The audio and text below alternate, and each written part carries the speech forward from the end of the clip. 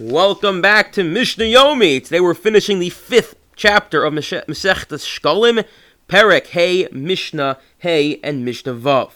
Misha Oe Menu Chosmo. What happens if a person reaches into their pocket when they get to Achia to take out their token and exchange it for their Nesachim, their oils and flowers, etc., and they realize, I give out, there's a hole in my pocket and I lost it.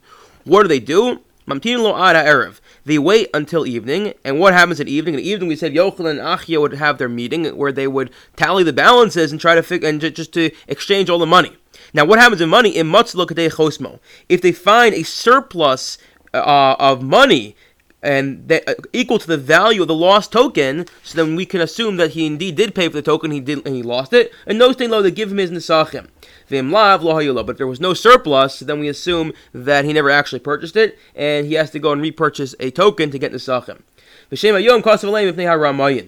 Also, additionally, they would write the date on each token in order to avoid the swindlers, because someone who was a swindler wasn't so honest. What they were afraid they would do is purchase a token on one day, wait for the price of the items to go up, the oil or flour or wine to go up, and then they'd exchange a token on a day it went up, but for the lower value that the token that they paid for initially. So in order to avoid people from waiting around with their tokens to try to get a better price, they would write the date on it, so you can only exchange that date with that date's token with the nesachim of that day.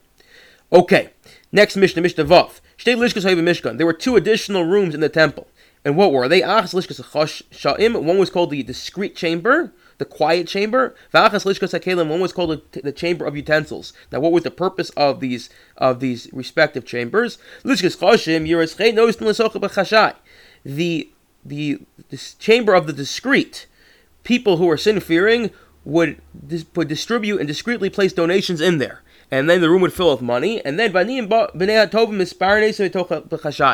then people who needed money would go in there discreetly, and they would be supported from this chamber. And actually, literally, it means people who were poor but from wealthy and prominent families would go in there. So there's an extra level of embarrassment that someone comes from a wealthy family, but they don't have enough food, they don't have enough finances, so they'd go and utilize this chamber by taking and discreetly being supported from the money that was deposited in there. Lishkas Shekalim. What's this Lishkas Shekalim? The chamber of utensils.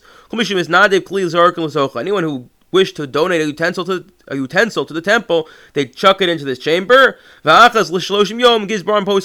every 30 days the treasurers would open it. If they found a utensil that could be useful for the temple, they would keep it. And there were other ones that would have a big sale and sell them, but no from Lishkas and the proceeds would go to the temple upkeep. I wish you all a wonderful day.